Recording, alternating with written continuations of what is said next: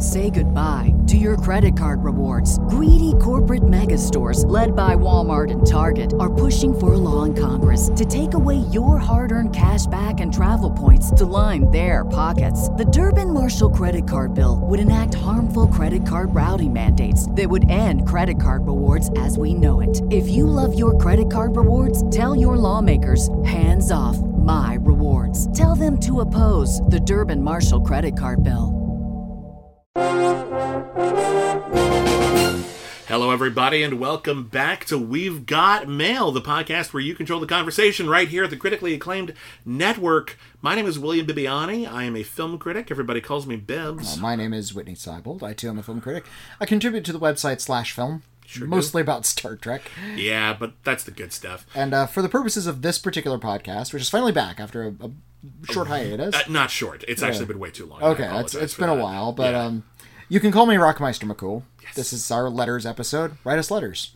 I recently discovered that you and I both have an IMDb page. Do we? And apparently, like, not like together, but like individually. And like, I've done like a couple of little things. Like, I was a dead body in a movie once, so technically I'm in there. But I was. I think I'm in. Because that Doctor Who thing. That Doctor Who. I was in a Doctor Who fan film, and I think that's on IMDb. I think we both got in because we also, the movie Trivia Schmodown was a video series as well. Oh, yeah. So we're in for that. But what I discovered, and that didn't shock me. It was just like, oh, okay. We have trivia. And whoever is doing the trivia for us on IMDb, interesting choices. Uh-oh. Like, Bibbs and Whitney really don't like the way that Disney, like, scrubs away details of their animated movies when they put them on Blu-ray. And I'm like, that's true. I don't, but yeah. I'm not sure that would put that on our trivia page, but that is true. That's really trivia. Yeah, I'll give you that. But one of yours says, nickname Rockmeister McCool. Oh, no! It's a matter of official record. It's official, and I love that. Anyway, this is the podcast here at the Critically Acclaimed Network where we read your correspondence. You can email us. Our email address is letters@criticallyacclaimed.net. Whitney, what is our P.O. Box? Send us an actual physical letter to the Critically Acclaimed Network, P.O. Box 641565, Los Angeles, California, 90064. Over the last few months, this show went from weekly to kind of bi-weekly for a little bit, and then I moved, and that really threw us all out of whack. And then my computer was in the shop, so it's focus on other things first. So it's honestly, it's been way too long, and I really do love this podcast, and I love hearing all of your thoughts, and I hate that we have such a huge backlog, and I would like to say that we could get to every single email that we've gotten that time, but that would be a lot. So we're going to do the best we can. We're going to come back, and we're going to make this a regular feature once again, and I apologize for that delay. And let's just jump right in without any further ado. Right. This is a letter from Win. Hello, Win. Hi, Win. It says, Hi, Bibbs and Rockmeister. Sorry for the short letter. Oh, that's a novelty. If you had a streaming service, how would you run it? I'd grab everything from the public domain, and also, once I built it up, go to all the studios and buy what isn't on their streaming service. I think that's the Tubi model. Yeah, I think it's just literally just, we don't want it, we'll fucking take it. Yeah.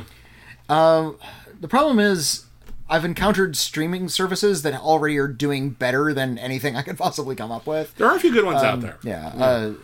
To reiterate, the ones I'm fond of, and the only ones you really need to subscribe to, now that Quibi is gone, you need to subscribe to Night Flight, which is all the episodes of Night Flight, a music video show that ran on the USA Network back in the 80s, along with a bunch of weird cult movies. They have a Something Weird channel, they have a Vinegar Syndrome channel, they have a Subgenius channel. All of the That's cool stuff. All of the weird new wave counterculture stuff from the 80s all can concentrate in one stuff. It's all wonderful. Ovid is another one I'm very fond of, and I will never stop ringing the bell for Ovid. That's mostly international stuff, but it's really art house. Like Criterion's too mainstream for Ovid. Ovid is if you remember that one film that was playing at your local museum for a day in mid-February, and you couldn't make it because it was at 2 p.m. And it was 6 hours long. And it's a 6-hour-long film. Yeah. That's on Ovid. You can watch it on Ovid. So, it's all really carefully curated through these very specialty art houses, like Grasshopper Films. Criterion Channel, of course. Yeah, great channel. Which is... It's almost gauche to recommend it, but, they really know what they're doing. They haven't... they haven't had too many duds on the Criterion channel. I don't want to take them for granted though, and I think it's worth saying that Criterion, it's got their problems. When you become like Criterion has this kind of like seal of approval, if you're on Criterion, you must be good, then it calls attention to any failings that you have. And sure enough, they haven't always been the best about representation across the board. For example, they're trying, but it's not always been great. But seriously, they have a really great catalog, though. That is true, regardless. Yeah. Agreed.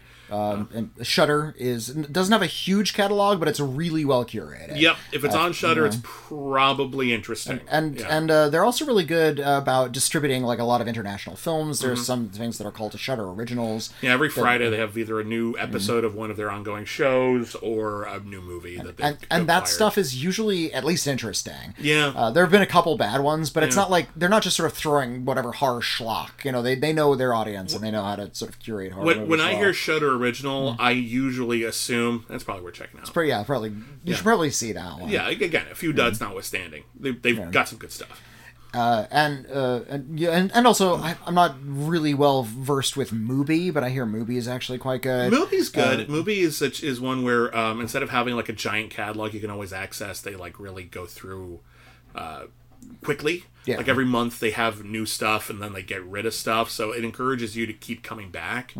But they're really, really good. They got some original stuff too, or at least some exclusive deals with like some international stuff, and I think they were behind the release of Passengers, Ira Sachs' Passengers, which was excellent. So that's really, really good as well. Do you have nothing that you in particular that you would do? What would I do? Because I have something I would do, I think. Because I agree with you. I think, honestly, I hate that the Fox owns this. Not the Fox Disney bot, but like the Fox News. Tubi is good. Tubi has a great, weird selection. Tubi is really is the best representation of what it was like to go to a local video store. Yeah. Like that kind of really eclectic collection of total garbage and a couple movies that you kind of wanted to see. But like if there's a decent chance, like if you're saying to yourself, there's a movie that's never been released on DVD and I've been thinking about watching it for like 30 years but I never found it, check Tubi, it's probably there. And that's happened to me a lot.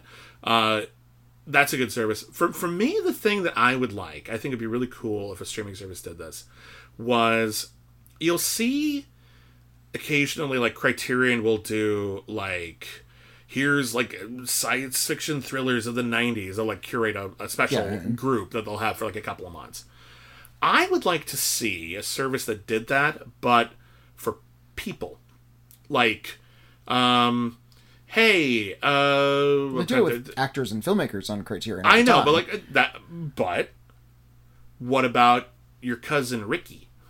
What about my cousin Ricky? Well, what if he could put together like a playlist?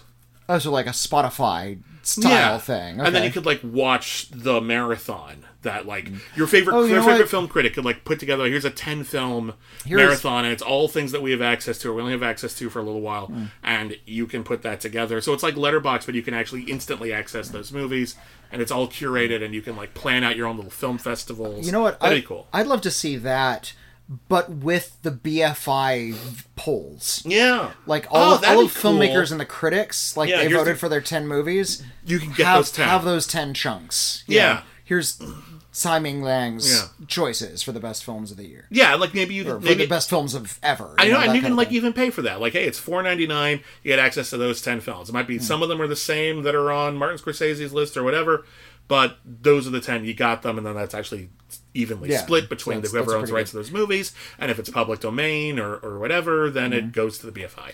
Well, and I've said this before. If I'm ever elected president, I'm announcing my running. By the way, I'm running for president. I'll vote for you.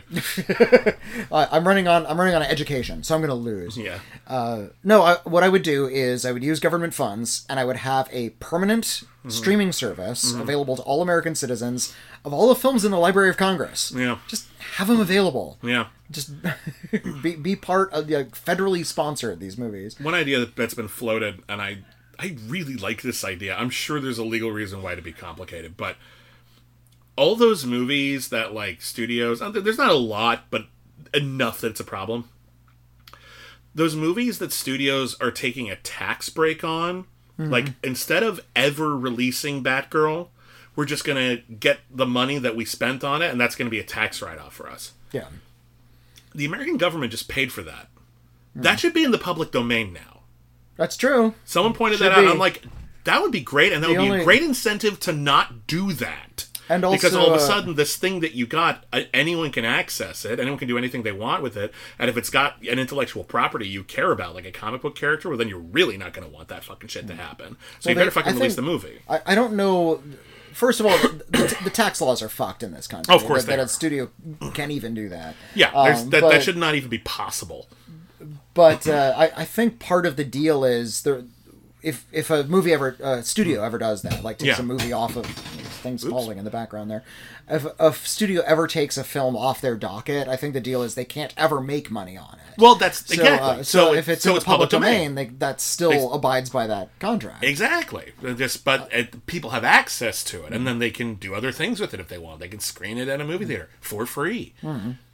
They might not be happy about that, but shit, man, you made the call. Nobody's getting royalties for that, but yeah. I mean, and people always say, like, oh, well, then the people involved won't get royalties for it. They're not going to get any royalties if they don't release it. They're getting royalties now. At least people will see their work, and they'll be able to, like, use that to get more work. Mm. Like, it's the ideal scenario is they put out the movie. Yeah. The shit scenario is they never put out the movie. The in the middle scenario is, well, at least it goes in the public domain. Yeah.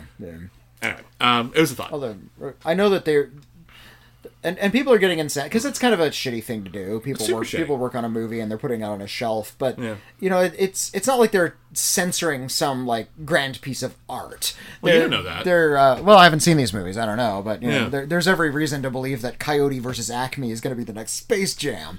People who saw it say it's really good. If I get to see these movies and they're pieces of shit, then I'm going to feel kind of bad about defending their right to exist. No, I'll defend their right to exist. It doesn't mean they're good, but they should exist. People should at least have the right to see them. Think about how many movies that people hated only to decades later call a classic, or vice versa. You know, who can say? It should all be out there. There's no reason for it not to be out there. Okay. Anyway. I won't judge it until I see it. Exactly. And if I hate it, then I can say this shouldn't have been out there. Well, I think this shouldn't have been out there is too harsh. But it's okay to say it sucks. Moving on. This is a letter from Johnny. Hi, Johnny. Greetings from the UK, my dear William and Whitney. Hello. Continue to love your work. I hope you're both well. Thank you. Hanging in there. I wanted to write an email just to clarify some of the points you made on the accounting write-offs done by Disney. We're just talking about. Okay. Of items in their streaming services a while back. I'll do this as simply as possible. Okay. Before I start, I completely agree that art should be preserved. This is entirely for clarification on a couple of points, especially when you said that they would get cash back from the government for write-offs, which you could argue is true. When a company buys or makes a show, it is held as stock on its balance sheet. Okay. The company then selects a policy for the rate at which this will be amortized, which means the rate at which it will be written down on the company's income statement. This is all... It's very official, but I'm glad we're actually getting this. Yeah. And if it's a little impenetrable, well, that's why it's accounting. This is all in plain language. I realize that. Even so, it seems like a lot. This should reflect the useful life of the inventory. So if you make a show and you think it will be watched for at least 5 years, you will write it off over the 5 years, probably doing a bit more in year one as more people will watch it in the first year. Yeah. It'll taper off. Sorry if you're bored, almost done. Now, this amortization reduces the company's profit before the tax. The tax charge is calculated based on the figure, based on this figure. So let's say Disney has a profit before tax from everything across all departments of $1 billion and would pay 21% tax on this, so $210 million. And they also have $300 million of stock on the balance sheet, which they've spent or invested previously. If they chose to impair this, meaning take it off the value of their income statement as a write-off, reducing their profit before taxes to $700 million as opposed to $1 billion, then their tax charge is now only $147 million and not $210 million. Okay. So they've saved $63 million in tax payable. They don't really get money back from the government for do this. They just reduce their bill. Which is, especially when you're talking about that much money, though, that is just saving money. So that's money you would have spent. I suppose so. What does this mean? It means they can do this in perpetuity. Even if they bring things back, they need to have spent money, the $300 million in the example above, to be able to impair it. They firmly believe money is more important than the preservation of art. That's very clear. Yep. And accounting is fun, or maybe not. And while we're both here, what do you think of The Producers? It's both films, it says. Oh, okay. Signed Johnny. I can never get through the musical version. I hear the Broadway version is good. I couldn't get through that movie. The second movie is not just based on the Broadway musical. It's essentially a film, almost a filmed version. Yeah. Like, they kept the same cast, and they kept this really kind of stagey blocking. And there's even jokes from the stage play that they put in the movie that don't make sense cinematically. Like what? Like, there was a bit where the character of Ula... Played by Uma Thurman in the Uma Thurman in the newer movie. Yeah. There's a bit in this Broadway show where they sing their big Act 1 finale, and then the curtain rises, you get up, you have intermission. You have a pee, you have a beer, you come back. And the curtain goes up, and the set is completely different. Yeah. And because Ula has been redecorating. Okay. And this happens in the original Mel Brooks movie. It's like, when did you do all of this? And yeah, Nathan Lane, who plays Max Bialystock on Broadway, he comes out and he says, when did you do all of this? And the joke in the stage version was, intermission. Okay. I worked through intermission, and everybody has a light chuckle. Yeah. They have that same joke in the movie. He comes back into the office, but it's a set, so it's not as dramatic. Yeah. It's like, you can change a set. We're used to that cinematically. Yeah. And he says, Ula, when did you do this? And her line is, I worked through lunch. Oh. That's not funny. It's less funny. Well, the alternative version of that is off screen. Yeah, there you go. I did it off screen. Version, yeah, I did it off screen. Yeah, during the cutaway. That's the joke. Yeah, boom. And that's a Mel Brooks joke. He makes those kinds of fourth wall jokes all the time. Yeah. Weird. I think weirdly tame version of that. Like, not like it was ribbled. The other parts of the play are, but like could have been a lot more ribbled. They should have made it more ribbled. Oh yeah. So that version stinks. It's not funny. It's really low energy. It's a good way to hear the songs in context. It's kind of the only exists as an advertisement to buy the soundtrack to the show. Yeah. The 1968 original is one of the funniest comedies ever. Yeah. I love the original. It's really great. And it's really, people always say, like, you couldn't do that now. You could. It's a tightrope walk. It was then too. If you've never seen The Producers, or if you just want to be brash, that's also a thing. But The Producers is a story of a failing Broadway musical producer who has a new accountant. The producer's played by Zero Marstell's accountant's played by Gene Wilder. What he discovers is that by accident he sold off more shares in his latest production than he raised. So it's like he sold okay, if you give me $10,000, you get 50% of the production of the profits. But he sold off 110% of the profits. But the play was a flop, so there were no profits. So it kind of didn't matter. But he got to keep the money he raised, and in the movie he points out he raised 100.1%. It was only a little bit more. But Gene Wilder's accountant character says, but if you could do this on purpose, and as long as you make a guaranteed flop, you could probably con people out of a lot of money. And Zero Mostel is like, well, then we absolutely fucking have to do that. And they try to come up with the absolute worst play imaginable. They raise a bunch of money from a bunch of naive old rich women who Max Bialystock romances. Yeah. And then they try to come up with the worst possible play imaginable. And the worst possible play imaginable is a biographical story of Adolf Hitler written by a fan.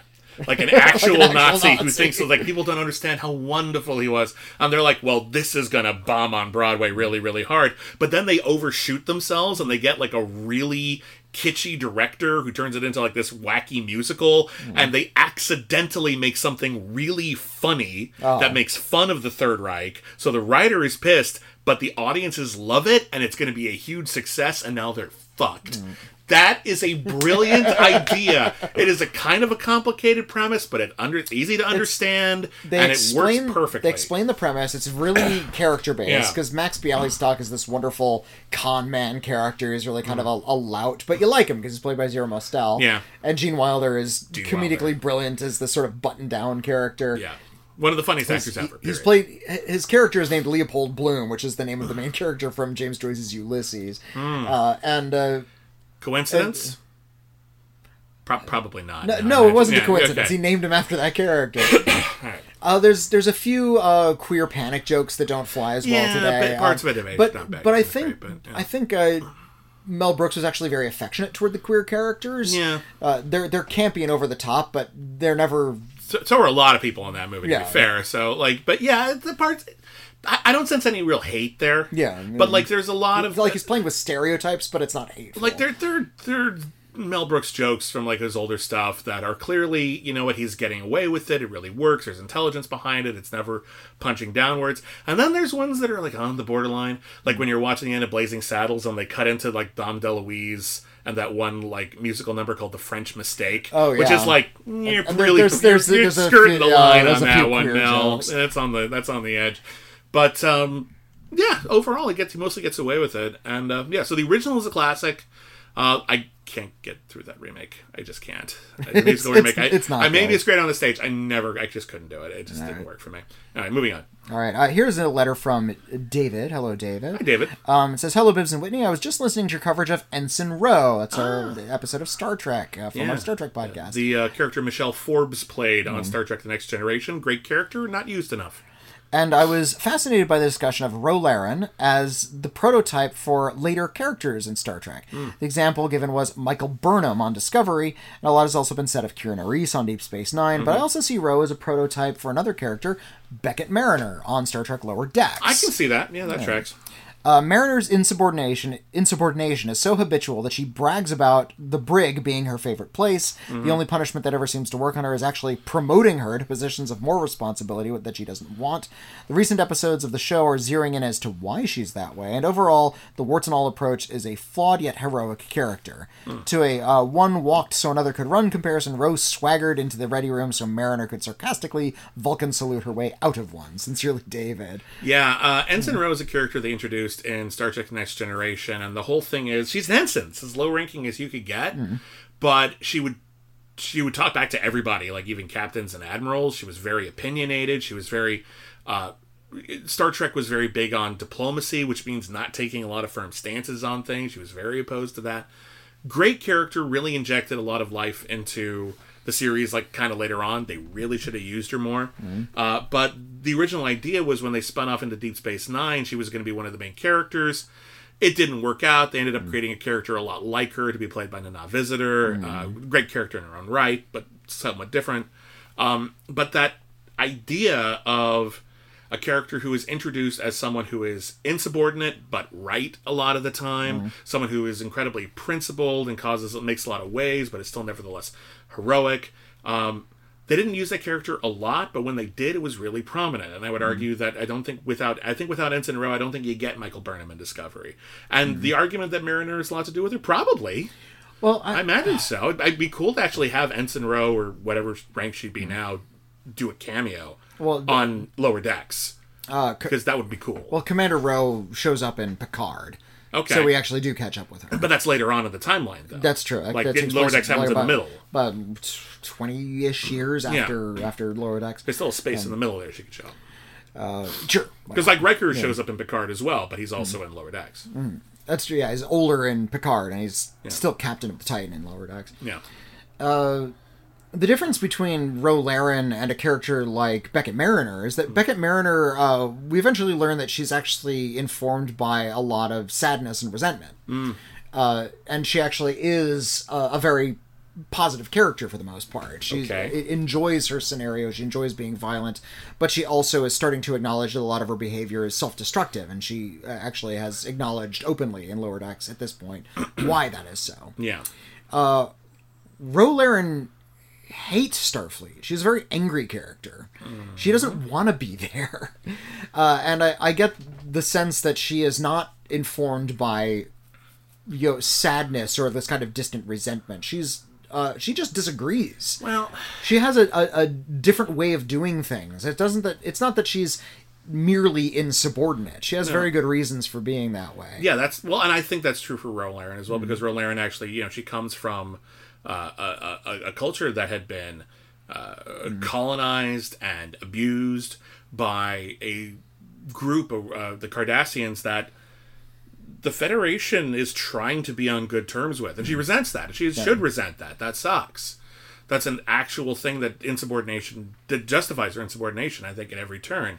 The question that I agree with you here, though, is that I don't think that, in my experience, and I haven't seen every Rolarian episode, we have a podcast where we review every single Star Trek ever on our Patreon. It's exclusive to that. And we haven't gotten to every Rolarian episode, but to the best of my knowledge, they haven't properly justified why, for all of these things that Rolaren believes and is into, that she's in Starfleet of all things. Like, Beckett Mariner has a connection to Starfleet that is personal, and she also believes in the principles of Starfleet. Yeah, I've not gotten that speech or that scene from Rolaren that explains why she's here. It does feel like that's something that is an empty space. Yeah.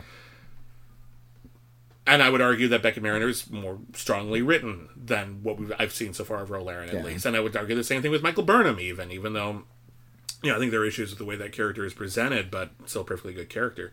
Rolaren, but again, it's a prototype. It's not the finished version of that. It's like the seed from which other similar insubordinate but heroic characters would grow. Yeah. And which was, again, pretty novel in Star Trek when Rolaren showed up. Yeah, and I kind of appreciate that Rolaren has no impulses toward heroism. Yeah. She sees no reason to be heroic, and that's kind of what makes her stand apart from a lot of the Starfleet characters. Yeah. I think Rolaren would hate Beckett Mariner. Possibly, but I think they would have an interesting conversation. Yeah, maybe so. That's my point. I think it would be good to put them in a room together. I feel like they'd have an interesting conversation, but the conclusion would be, no, we still hate each other at the end of that. Yeah. I would love that. I think that would be true to their characters. That's the thing. That's the thing when you do serialized storytelling with these kinds of characters. You wanted to see what they do in any situation. And if what they would do is true to their characters, that's good writing. Yeah. Even if it isn't necessarily what we want to see, per se. Although I know a lot of Star Trek actors have said they don't want to come back.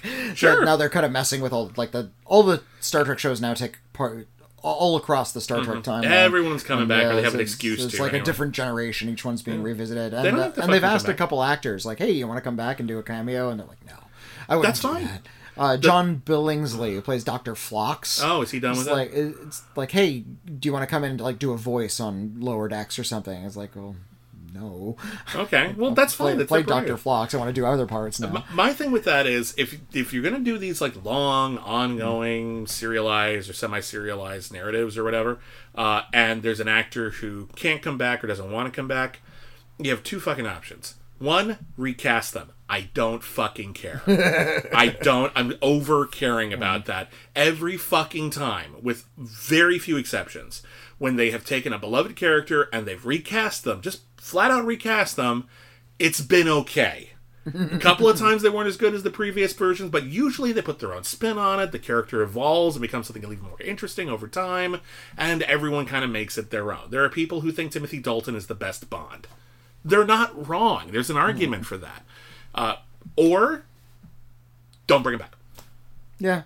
Just don't bring him back. Fuck it. Let him go. Have a new character. Let him go. It's fine. What I will not be okay with you doing is bringing them back with AI or some bullshit. Just let them go or recast them. Let another actor get a job. Well, the problem, and this is more a problem. I guess it's a problem with all kind of mainstream entertainments these days, but they're using these technologies to recreate older characters, and they're so hooked on IP and nostalgia and ownership, owning these characters and cashing in on these properties and characters that are already known, because it's easier to do that than to create a new character or try to get somebody hooked on something that's completely new. That this is now a concern of ours, that they're just sort of recreating actors digitally and bringing back all these characters that they've had in the past. It wasn't exciting to see them again. It isn't anymore. No. I don't need to see anybody ever again. I'm good. I understand the Star Trek Strange New Worlds is like a legacy show, and there's all these older characters. They're recasting them. Good. They're recasting them. I'm not watching the show because I want to see where those characters were when they were young. Yeah. I'm watching that show because it happens to be very well written. Yeah. Actually, the legacy stuff is the stuff I like least about that show. For the most part, it's like, oh, here's a scene where Kirk and Spock meet for the first time. No, fuck. I don't care about that. Stop. That's not the thing. Yeah. I like seeing Spock do things when he's a well-written character, and he's a very well-written character on that show. I like that stuff.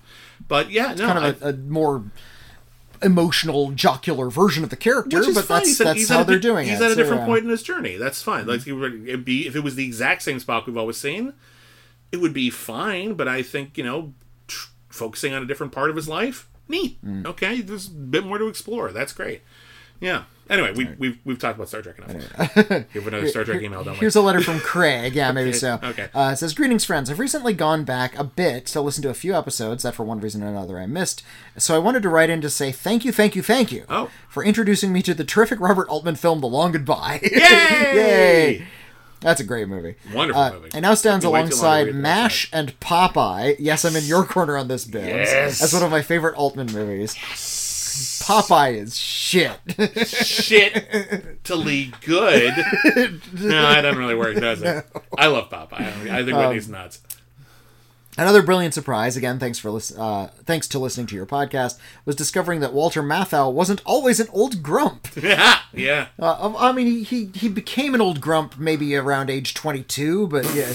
When we grew up, Walter Matthau was like, he'd been in movies for decades, but he had settled into a phase of his career where he was playing crotchety old guys pretty consistently. And stuff like, he was literally in Grumpy Old Men and Grumpier Old Men.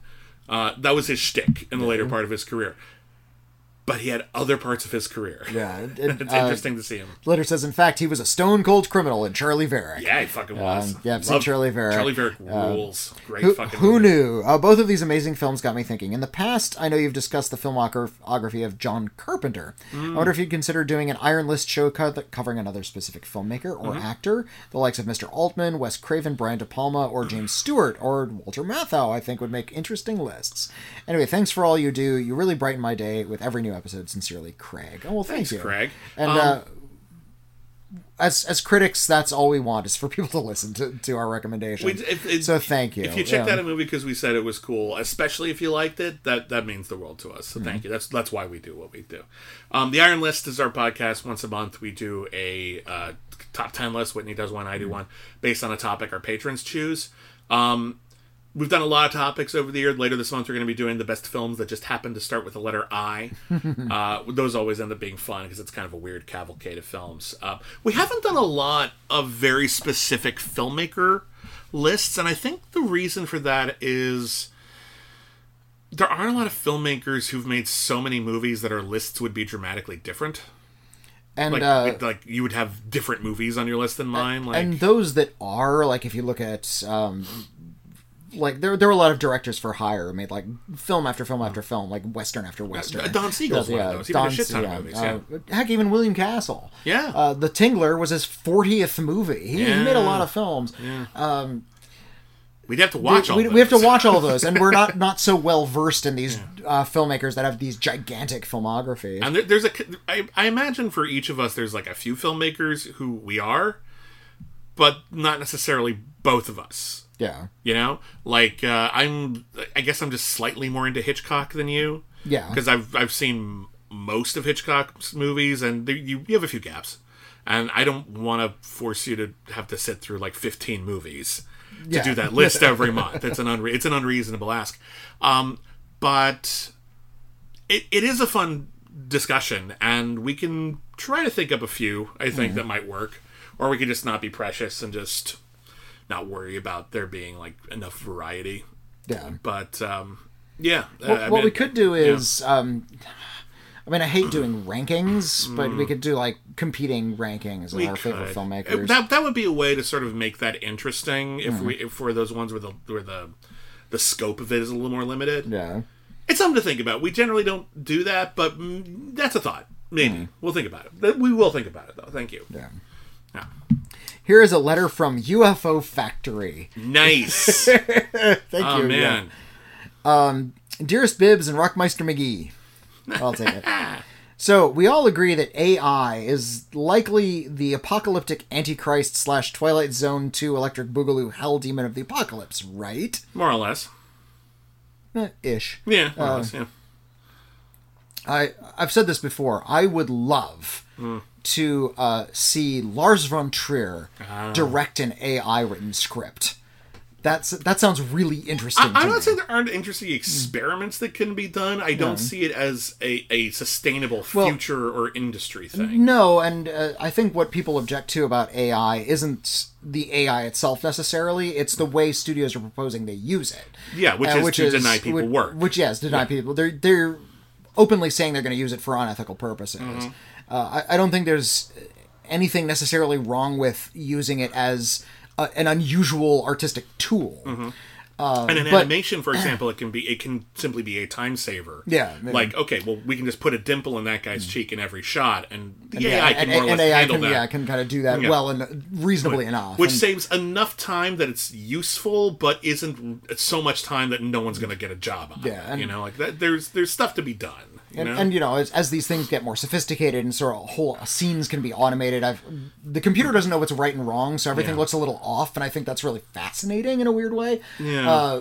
But no, I don't think argue that it's art at that point, though. It's like automated. Well, some art is just aesthetics, and that's true. But there are chosen aesthetics, though. Or are they? Some of them, I've seen bad art from people who aren't really choosing. They're just sort of imitating stuff. So I understand that, but it's still what would that look like if it's automated? It's still an expression of a person. Not a good one, perhaps, but it is. Bad one. That's a whole. It's a whole different conversation. It's a whole different conversation. But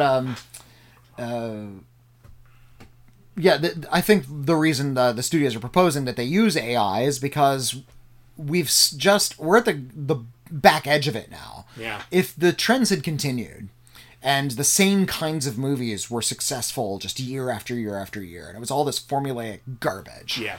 If it's a formula, you don't need a writer, do you? Well, that's the thought. And if you're just going to have the same kind of scripts that are going to be tinkered with endlessly by these teams of uncreative executives, doing AI is kind of similar to that anyway. So they were proposing, let's just do that. Let's just hire a computer to write it for us, and people will flock to see these movies. Now, here's what gives me hope. Trends change. Exactly. People don't give a shit about those kinds of formulas anymore, and you can't do that with changing trends. Exactly. The AI only knows how to give you what's already there. You. Yeah, it scans what exists and recreates it.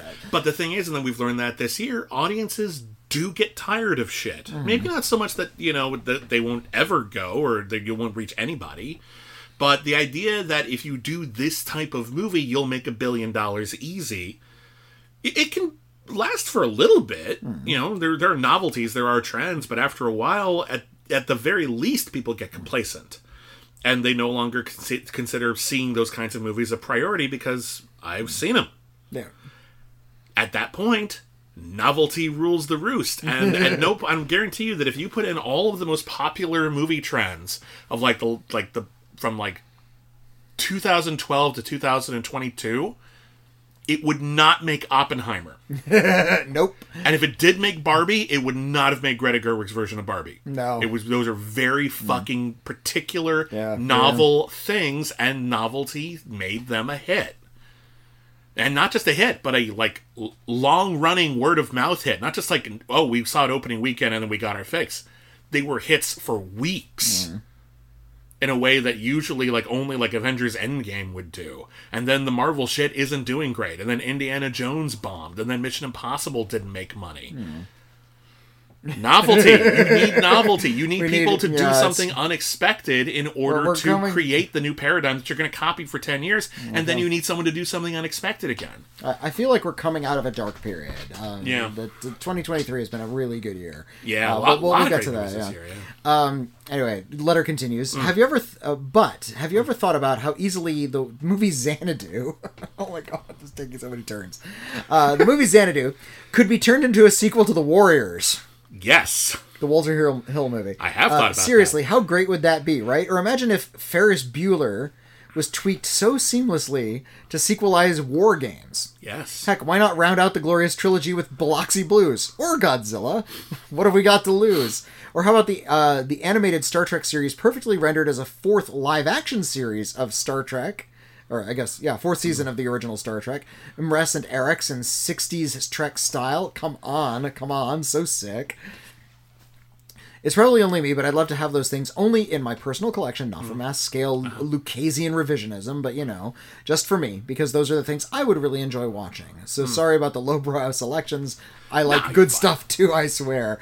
No, you're fine, because you're talking about two different things here. One, I think those kind of connections where, like, this actor's been in all these movies, what if they're more closely connected because of the actor? They're proposing that they use AI to sort of mix those movies together. But what you're talking about is fan fiction.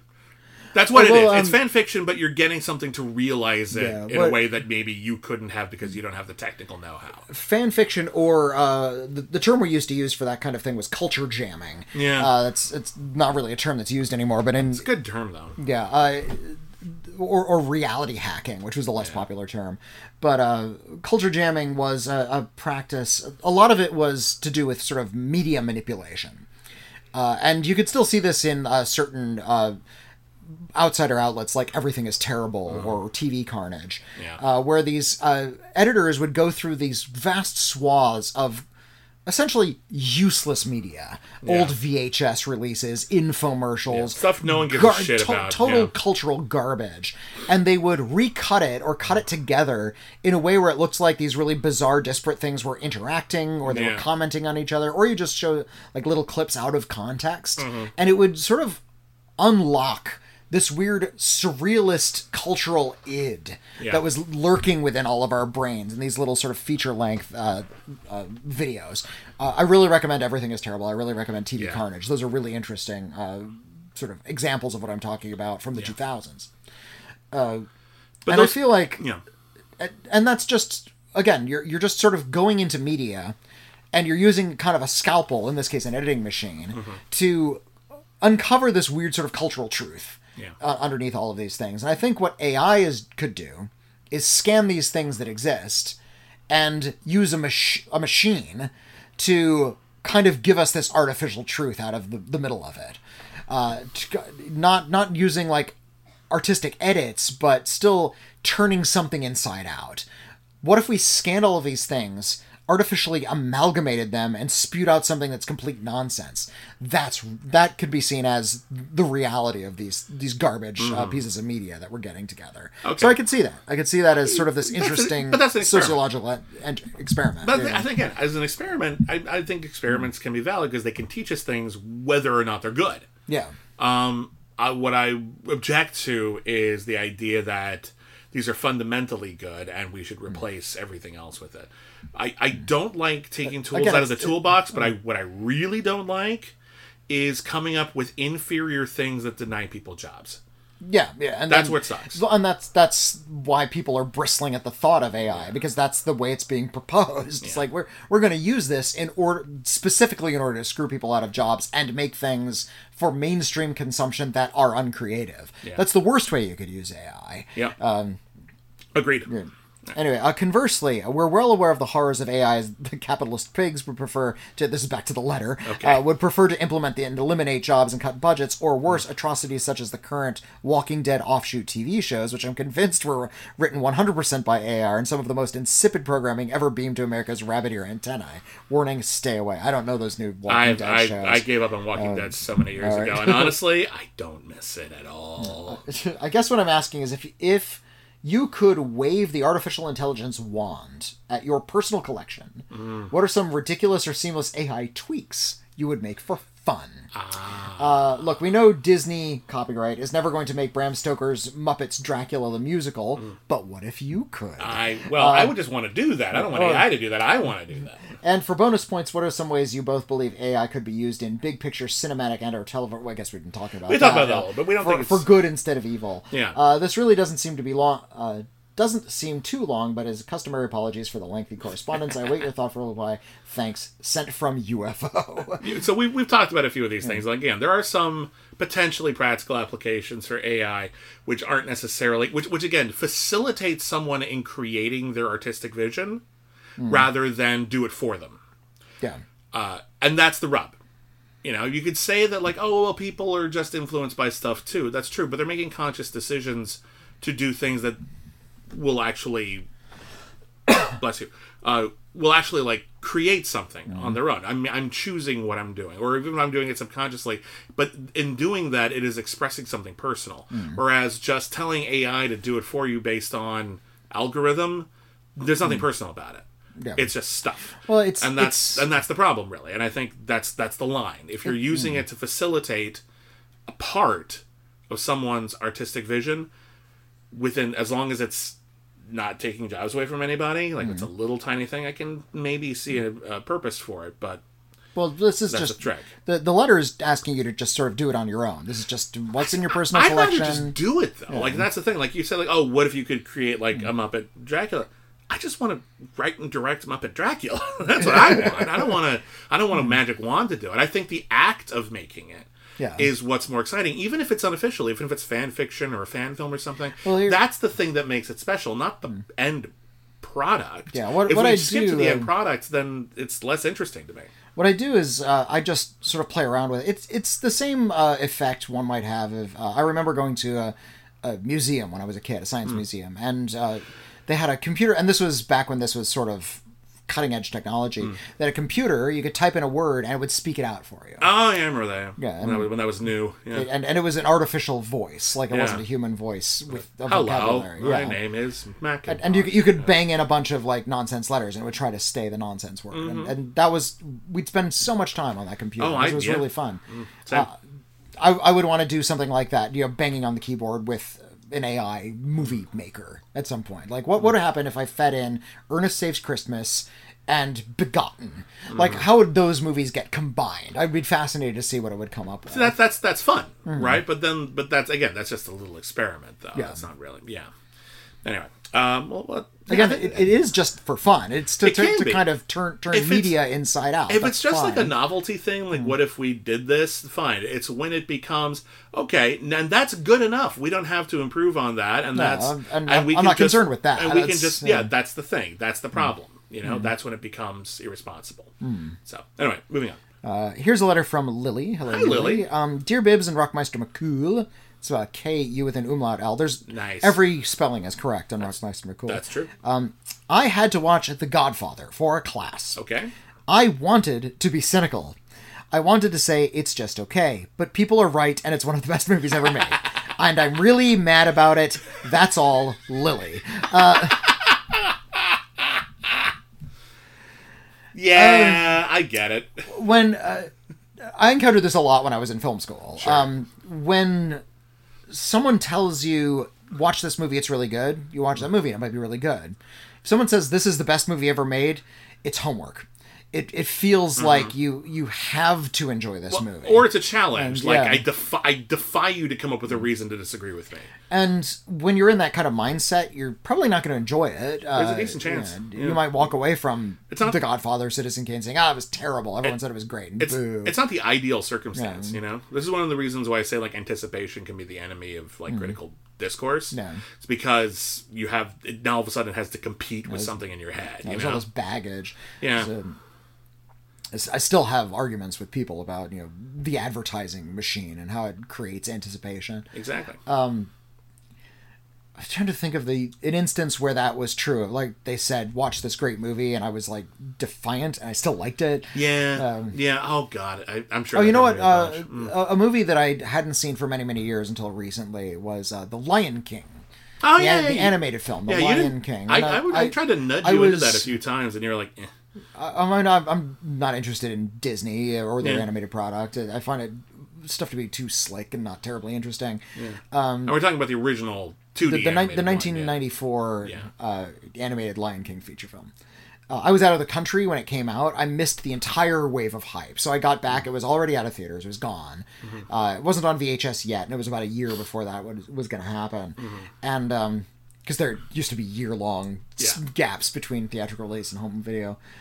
And I came back and people were kind of singing the songs, but I didn't get what it was. Didn't get the hype. I just sort of missed the whole Lion King wave. And I was already a teenager by then. I didn't want to see animated Disney films. I was kind of over it at that point. Yeah. Then so I never bothered. And people say, "Oh, you should really watch it." No, I don't want to. Don't care. became a Broadway show. I still don't care. I just was not interested in watching The Lion King until we did for I think for a podcast we did a commentary track on it. So I finally watched it then. Yeah, and it was pretty good. It's a good movie, right? I like that one. Well crafted, beautifully animated, tells a story really well. My only issue with the story was I wished that Simba the lion had stayed with the meerkat and the boar. I think that would have been, didn't go back to the kingdom. I think that would have been a more potent decision, but yeah, like he stays, and so what about Scar? They have the queen. She's there. Yeah, why not? There's a bunch of other lions. And she was really invested as well. Like, she cares. He became like a conscientious objector. He was like, I'm gonna not eat other animals. And then at the very end, he comes in and is like, well, for any animals who want to live a peaceful life and not live in this sort of circle of life that you romanticize, but is actually based literally on you eating your subjects. I'm going to be over there frolicking in this leafy glade. Yeah, I found Eden, guys. Yeah, that would have been a way I would have written that story. Yeah. But that's me, the cynical bastard. I don't know if I was cynical, but there's movies that I like put off. Like there's so many like movies that are considered like the best movies ever, and you read the Sight and Sound poll or whatever, and. If you're a film critic or a film enthusiast long enough, you're probably going to get through most of those just naturally, or you'll make it a point. Oh, I'm going to see all the films on this list this year that I've missed or whatever like that, and that's fun. Gamifying something can be a real fun way to do it. But there's a few, and I tend to like. I'm at a point now where like I like knowing that there's a few so-called great movies that I haven't seen because they're still out there. I haven't discovered everything yet, so I'm not necessarily rushing to get to all of them. But another one I think we did some sort of podcast where I had to watch it. I had been putting off because people told me it was funny, and I was like, do I really need to? How funny could it possibly be? What's Up, Doc? It's so fucking funny. With Ryan O'Neal and Barbara Streisand and Madeline Kahn. That movie is fucking funny. It is so good. That movie is staggeringly funny. That is one of the funniest fucking movies ever made. And it's one of those ones where like I'm watching this and I'm, every once in a while you watch a movie and like, oh, that is really, really good. Great, I'm glad I saw that. But every once in a while it's like, I'm mad that I didn't see that earlier. I could have been watching this over and over again since I was a kid, and it never fucking came up, and I'm mad about it. I came across that when I was 30 years old. Yeah. When I finally sat down to watch Alex Cox's Repo Man. It's like, and I was angry at myself. Like I needed that when I was 18. Yeah. Where was that when I was 18 years old? And I could have been like really bitter and could have been on its wavelength a little bit better. Liquid Sky. Oh, you waited for a while. I saw Liquid Sky in college. I should have seen Liquid Sky in high school. I think I would have understood things about myself that I didn't understand until relatively recently in my life. There was a lot of like really interesting queer cinema that wasn't accessible to me for a really long time, and I wish it had been. Yeah. And that's not me like rejecting it or anything like that. It just wasn't fucking available. Yeah. Liquid Sky is this wonderful, weird science fiction movie. Yeah. It takes place in the near future, and very like a miniature spacecraft lands on apartment of like these hedonists, like supermodels, like supermodel new wave hedonists with like heavy facial makeup, and they take heroin. And when somebody is really high on heroin or having an orgasm, the alien like sort of snatches up their bodies like its own drug. Yeah, it kind of makes them disappear. Yeah, and there's two characters played by one actor. One's a male, one's a female. There's a lot of this gender fluidity going on. There's a lot of fluid sexuality. There's a scene where the actor tries to seduce themselves. Yeah, that's great. It's so fucking amazing. That movie is like. We talk about like cult cinema now, and I feel like a lot of the cult cinema today isn't that culty. No, it's just kind of not mainstream. You look at Liquid Sky, and I'm like, oh, y'all are fucking weird. Okay, I love this. And they're still being made. You just have to find one of my favorite movies this year. It's probably going to be on my top 10 list. Was a Stephen Dorff film called Divinity. This weird kind of bonkers sci-fi movie shot in black and white, and it ends with a stop motion fight with a monster. It's like that kind of a movie. Yeah. Those movies are still being made. That's true. You just have to dig through a lot more shit to get to them. Yeah, fair enough. Once they're discovered, only the weirdos latch onto them. If they have any kind of mainstream success, guess what? They're probably not going to be weird enough for me. Yeah, because there's some cult movies that eventually become just classic movies. And those tend to be the ones that are relatively mainstream. They're usually, I don't think Wild Zero will ever be a mainstream film. Yeah, probably not. But Wild Zero is fucking great, by the way. If you've never seen it, my God, there's kind of like a superhero movie with a band playing themselves as the superheroes. It was a heavy metal band called Guitar Wolf, yeah. And it's about a guy who meets a girl, and it happens to be like during a UFO zombie apocalypse, and also he finds out that she's trans, and it kind of messes with his sense of identity. And then he meets this like heavy metal band that starts like killing all the zombies with like supercharged guitar picks, and then they yell at him for not being okay with his girlfriend being trans, and tell him like love doesn't understand love lives outside the binary, just fucking do it. And he's like, yeah, you're right, I should do it. And it's great fucking rock music, and I'm like, this movie's fucking amazing. This is the greatest fucking movie ever. Wild Zero's pretty fun. Yeah, but I don't think it's ever going to be mainstream successful. Fine. I know, I'm just saying, like, it's not like Hocus Pocus, which wasn't a hit when it came out. People liked it, and now Disney's marketing it a lot. It's never going to be that. It's always going to be a little weird, you know? I do kind of resent the way the phrase cult movie has been repurposed in recent years.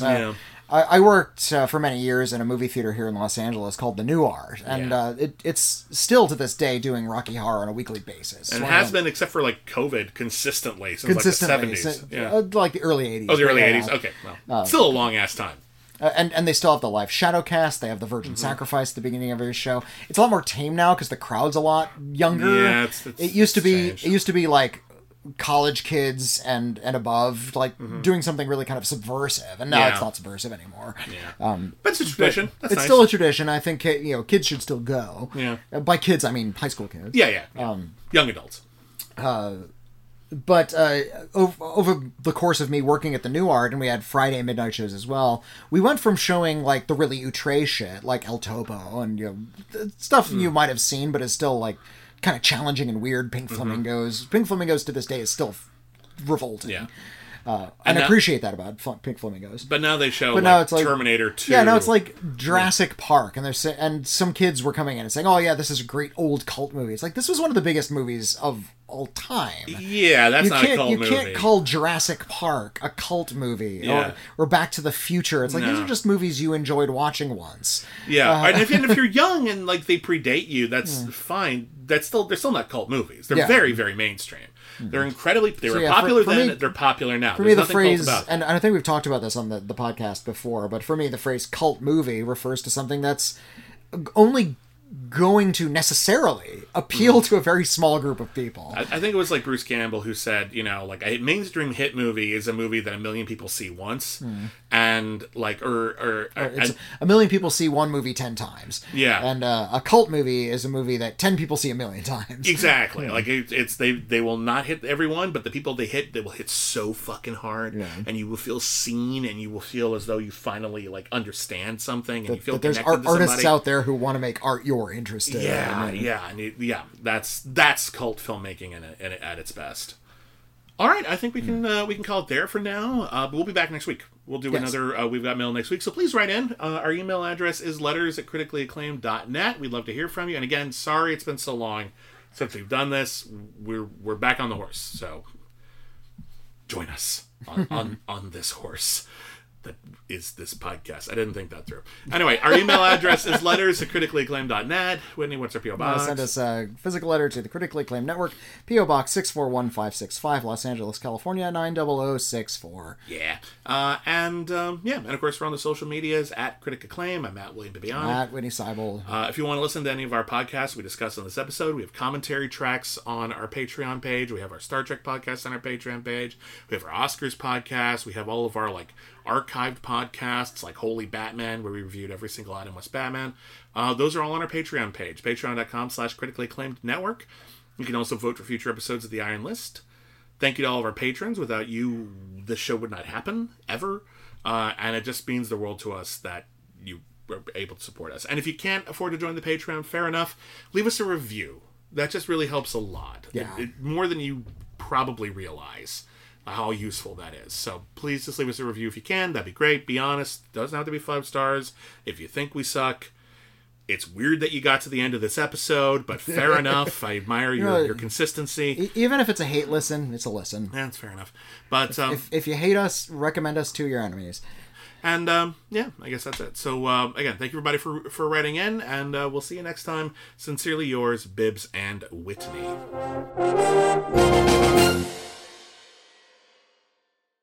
Say goodbye to your credit card rewards. Greedy corporate mega stores, led by Walmart and Target, are pushing for a law in Congress to take away your hard-earned cash back and travel points to line their pockets. The Durbin-Marshall credit card bill would enact harmful credit card routing mandates that would end credit card rewards as we know it. If you love your credit card rewards, tell your lawmakers, hands off my rewards. Tell them to oppose the Durbin-Marshall credit card bill.